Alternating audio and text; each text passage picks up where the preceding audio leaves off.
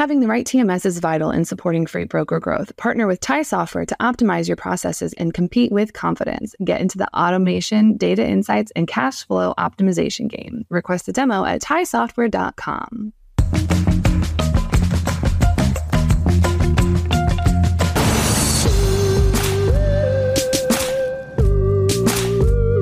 Welcome back to another edition of Check Call. Today we're covering all things warehousing. Don't forget to subscribe to Check Call, the newsletter on freightwaves.com if you haven't already.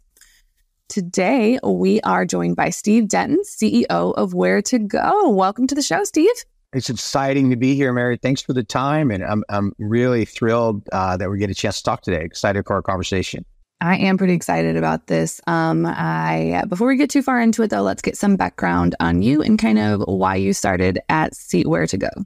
Well, first and foremost, I'm old, so that's a long story. So let's try to make it short, right? I actually didn't start Where2Go, though. Where2Go is an incubation idea that came out of an incubation lab at UPS. And fascinating story how 200 ideas came in. It was one of two that got funded and one that got to go forward. And then UPS made the decision in 2017 to set it up as its own entity, as a tech company, to go fast, take in outside money.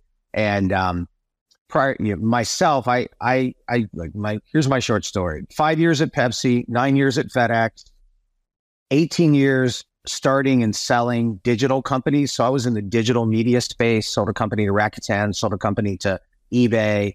And when this opportunity came around, I thought it was really special. And for me, it was like a full cycle career moment, which was I spent 18 years building technology companies to help marketers sell online, and felt like we kind of leveled that playing field a little bit.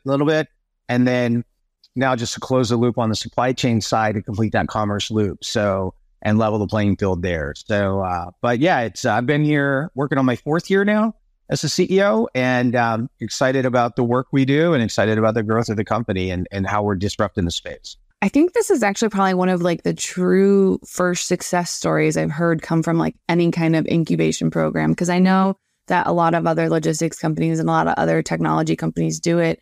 But I think this is probably one of the first like success stories of where it actually got to be stood up on its own and, made it out of that incubation phase, which is pretty exciting, to be honest. I think so. And I think, look, UPS made a really good, smart decision when they said, we want to do it, but let's set it up as its own company. And let's have people that live, breathe, drink every day thinking about how to make this. Because I think when you're in a big company, seeds like this become someone's hobby, who is probably responsible for $5 to $10 billion of quota or revenue. It's hard to focus on the thing that's going to lose money, and you celebrate that first $10 million like you just conquered the world, because you did. Yeah, I think it was really smart to set it up that way, and it allowed us to go fast and thrive. And here we are. It kind of gives that idea, that credit that you need, because like you said, you don't want it to be someone's pastime where it just is deterring away from it and then it doesn't get the fair shot that it needs. But if you don't mind, can you kind of provide a quick little overview of kind of how you guys approach on-demand fulfillment and warehousing and all that kind of stuff? Sure. So I always start with we were a technology company first, right? Like we are a technology company. And if you think about what we've done, like Uber or Airbnb, instead of connecting people with rides, who want rides with people who have cars, or people who want to rent out their houses with people who want to rent it. We've just connected through one platform, great supply out there and capabilities across the country. And we've connected that through one platform for merchants who want to be able to access that supply, access those capabilities and that footprint on an on-demand basis. So the only way you can do that is through technology, because you only want to do one integration, right? So the way we work is, I think about our platform, we connect to your demand gen vehicles, whether it's the marketplaces where you sell, or your commerce part, or your ERP systems. We connect into your inventory, and then we connect that into the WMS systems of the providers, and then we orchestrate that through an order management system and bring that all together on one platform, so that merchants of all sizes can compete and win in this complicated world of commerce, and we help them on the supply chain side. So, we've got a network today of 35 3PL partners that we work with across the country. We also partner with retailers like the Gap and leverage their supply as well, and make that available to merchants on an on-demand basis when that fits their needs. And it's a really great model in the sense that you think about capital is not cheap right now, and investing in warehouse space and investing in long-term contracts are really challenging. And when you can be in a variable compensation standpoint and a variable cost model in your supply chain, it's a winning proposition, right? And in good times, it helps you scale up really quick without the lead times. And in challenging times, it helps you to either readjust based on where you are or make the pivots that you need to make. So there's 180 of us where-to-goers across the country working with great partners and hundreds of clients to help fulfill those commerce obligations through the supply chain. I really kind of like that approach because I think I was reading something the other day where like new warehouse starts were like the most abysmal rates they've been at in like years. It's like since like 2018 or something. Like it's the lowest amount of new warehouses being built. Obviously, those that are already broke ground will finish eventually. But it's one of those where like, you know, if you are a small to medium sized shipper and you are growing, you do need that space, it's not feasible for you to go try and build a whole warehouse. Like that's an insane amount of money. But if I just need a little extra space here and a little extra space there, because also, you know, through your option, I have the ability to kind of almost more or less kind of pick the area that I want. It doesn't have to necessarily be wherever I can find space. It's just kind of, oh, this works for me and this is the area I want it to be in. Absolutely. And it shouldn't be like where you think you should have your inventory. It's where your sales are, right? Like the whole thing with the model, like people ask me all the time, like, Steve, why do you have 35 warehouses? And you throw the Gap in there, it's 42. Well, it's footprint, but it's also capabilities and capacity. But you want to have your inventory within a 2-day ground footprint of your customers, right? Like you want to be able to offer that Amazon Prime-like experience. You want to be able to offer sustainable options that are really important in today's connected consumer. And, you know, a lot of our clients, they grew out of their own warehouse, or maybe they still have their own warehouse and it's in New York or California, and they want to augment it with our network. Or maybe they're in a 3PL relationship and they want to augment it with an incremental footprint in maybe like metro markets or things like that. So that's what I love about our business. It allows us to meet our customers where they want to be met with a flexible network versus forcing them to meet us with our stack and where we are. Like we have the flexibility to do that. I like that though. Do you guys ever find a time where you have almost kind of run out of capacity? Like obviously coming up into peak retail season, it's probably a little more competitive. Those rates are probably not as good as, you know, in January. But I didn't know if you guys ever have to have that conversation where you're like, right now we don't actually have space for you. So the only time that really got flexed was during the height of COVID, and you know, warehouse vacancy rates were below 3%. I mean, everything was a lot different. So as an on-demand model, I mean, we had to do some things on because when we started the business in 2018, we launched it commercially. There was a lot of available warehouse space out there, and then COVID hit, and our model got tested, and we made a little bit of a tweak there. In key markets, we went out and locked down guaranteed space. So we worked with top providers in key markets and said, look, I want 200,000 square feet available all the time. I'll pay you for it, whether I use it or not, to just make sure we had it. And there was about an 18-month period where that was required. Things have leveled out now. I mean, the building of the warehouses have finished up, and there's a lot of capacity out there right now. So, but you know, we've never not had a home for somebody, Mary, but we did have to make some pivots at the peak of COVID to make sure that we did, because everything was coming into the country in spikes. And so long answer to a very short question. Yes, we have the capacity, and when it starts getting tight, but that's really part of the demand planning, inventory forecasting, and work we do from a technology standpoint to make sure we have it.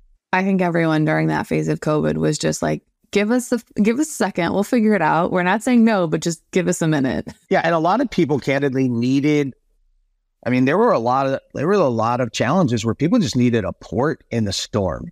Like, I just need a place like right now, and can you help me out? And we were able to help folks out with that, and at the same time, really help people grow and expand their business.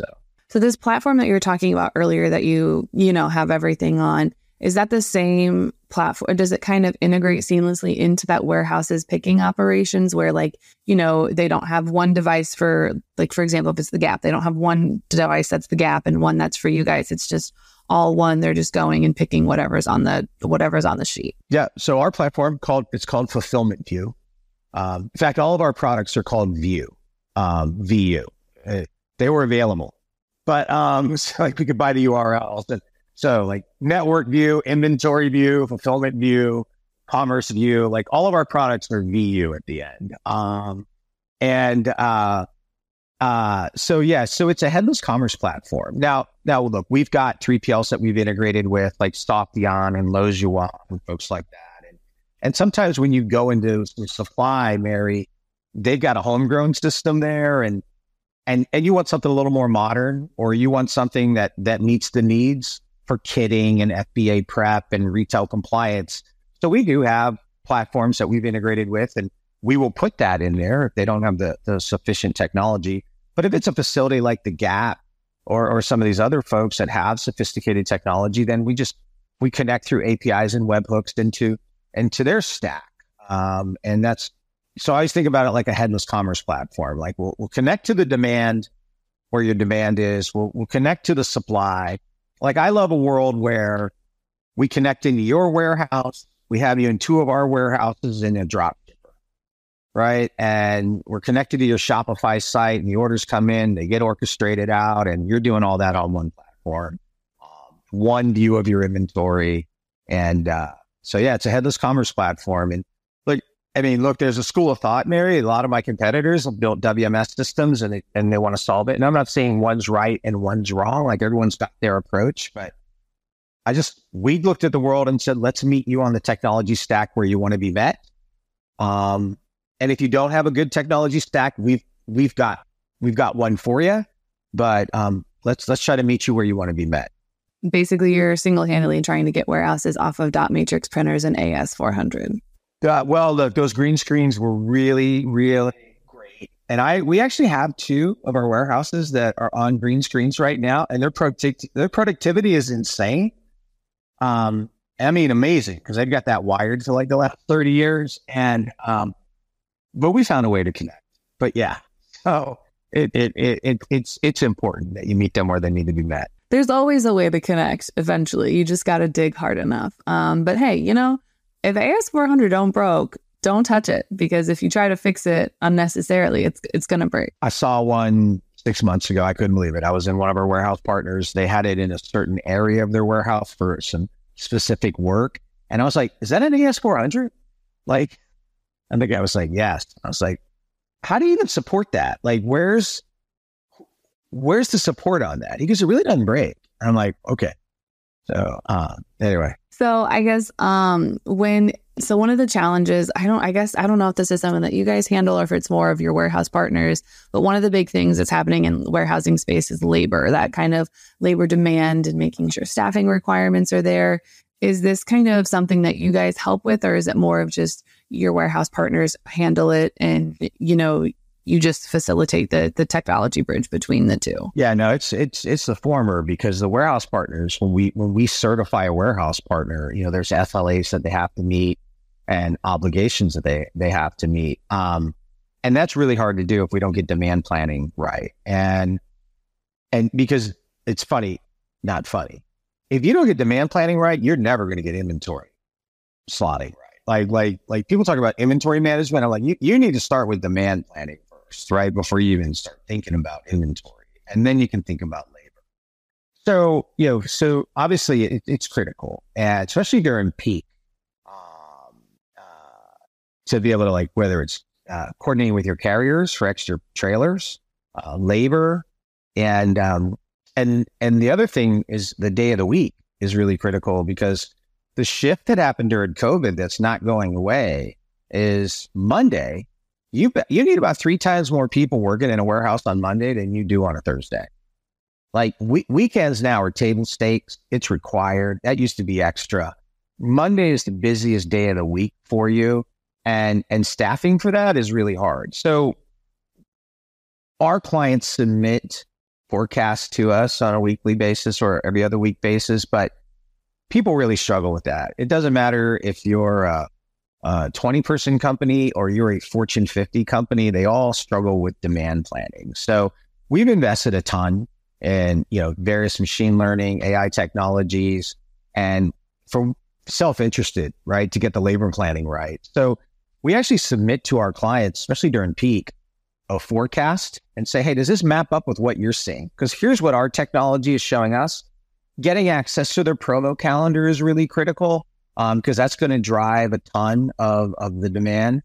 So access to the promo calendar, our technology, our folks working to create forecasts using our machine learning, really critical. And that allows us to do that. We don't always get it right, Mary. And certainly you never want to put yourself in a situation where you're saying, hey, my forecast is better than yours to one of your clients. Like that's a losing proposition. But we start to guide them and it's really critical. And we share those with our warehouse partners, but we are actively involved in that with our partners. Key things there are email drops, promo calendars, and then any kind of special sales. And as we think about peak this year, we've surveyed the clients and we've done a lot of external surveying. And the consensus is more frequent, shorter burst sales. So not these things you see for 2 weeks or 10 days, but like a whole bunch of short bursts of sales and allowing merchants to be able to pivot and get against that demand. So really critical on our side. Like right now, we're filming this. It's Amazon Prime Day. Like there's a lot going on. And the thing is, a lot of that peak happened 2-3 weeks ago with FBA prep. It had to be in the Amazon warehouses 3 weeks ago. So that peak happened for the FBA stuff about 3 weeks ago. So almost kind of leading into peak season, you're looking at starting to get some of the FBA prep in now. So then it's just kind of there so it can just go out as quick as possible. Because honestly, in this world, even if I'm not shopping at Amazon, I do want my stuff pretty quickly. I don't enjoy waiting like a week for something to arrive. I typically want it within a day or two. And I know that's a very spoiled way because it hasn't always been that way. But yeah, I very much am happy that everyone is getting on that, those more regional distributions hubs and everything like that. Well, if you were buying from merchants in the Where to Go network, you'd get them all in 2 days or less. And it would be carbon neutral. Because the one thing about our network, Mary, is like we don't even compromise on this. It's built into the rate card. We absorb it into our cost. Every shipment that we handle through our network outbound, and if we control the inbound, we buy the offsetting carbon credits for it. It's built into the rate card. It's part of how we do business, and it's really important to our culture as a company. Also, a lot of our clients who are mid-market clients, it's hard for them to do.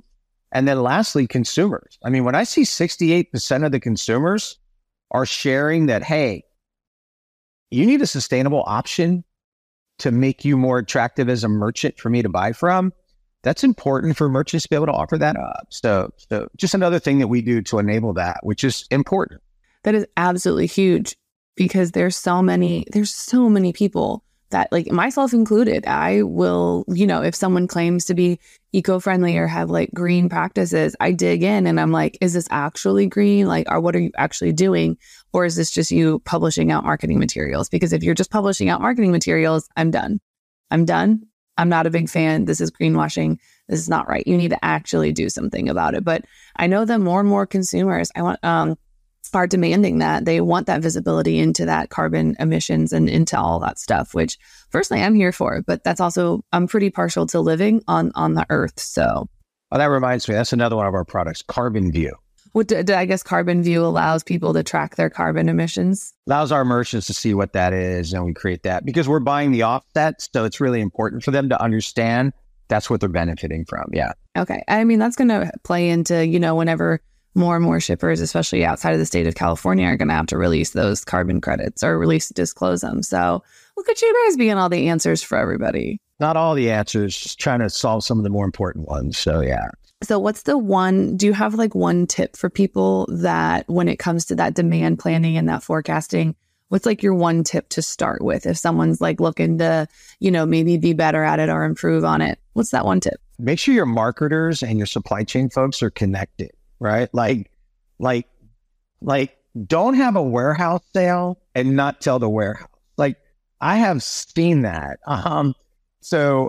I really have seen that. I have seen partners of ours have a warehouse sale on their website, and I know where their supply chain, and I'm like, you got to tell your warehouse when you're going to have a warehouse sale. Like that's really, really important. But it speaks to how important it is because look, Mary, supply chain is not a standalone thing, right? This is a commerce ecosystem, right? It is one commerce because your consumers don't care.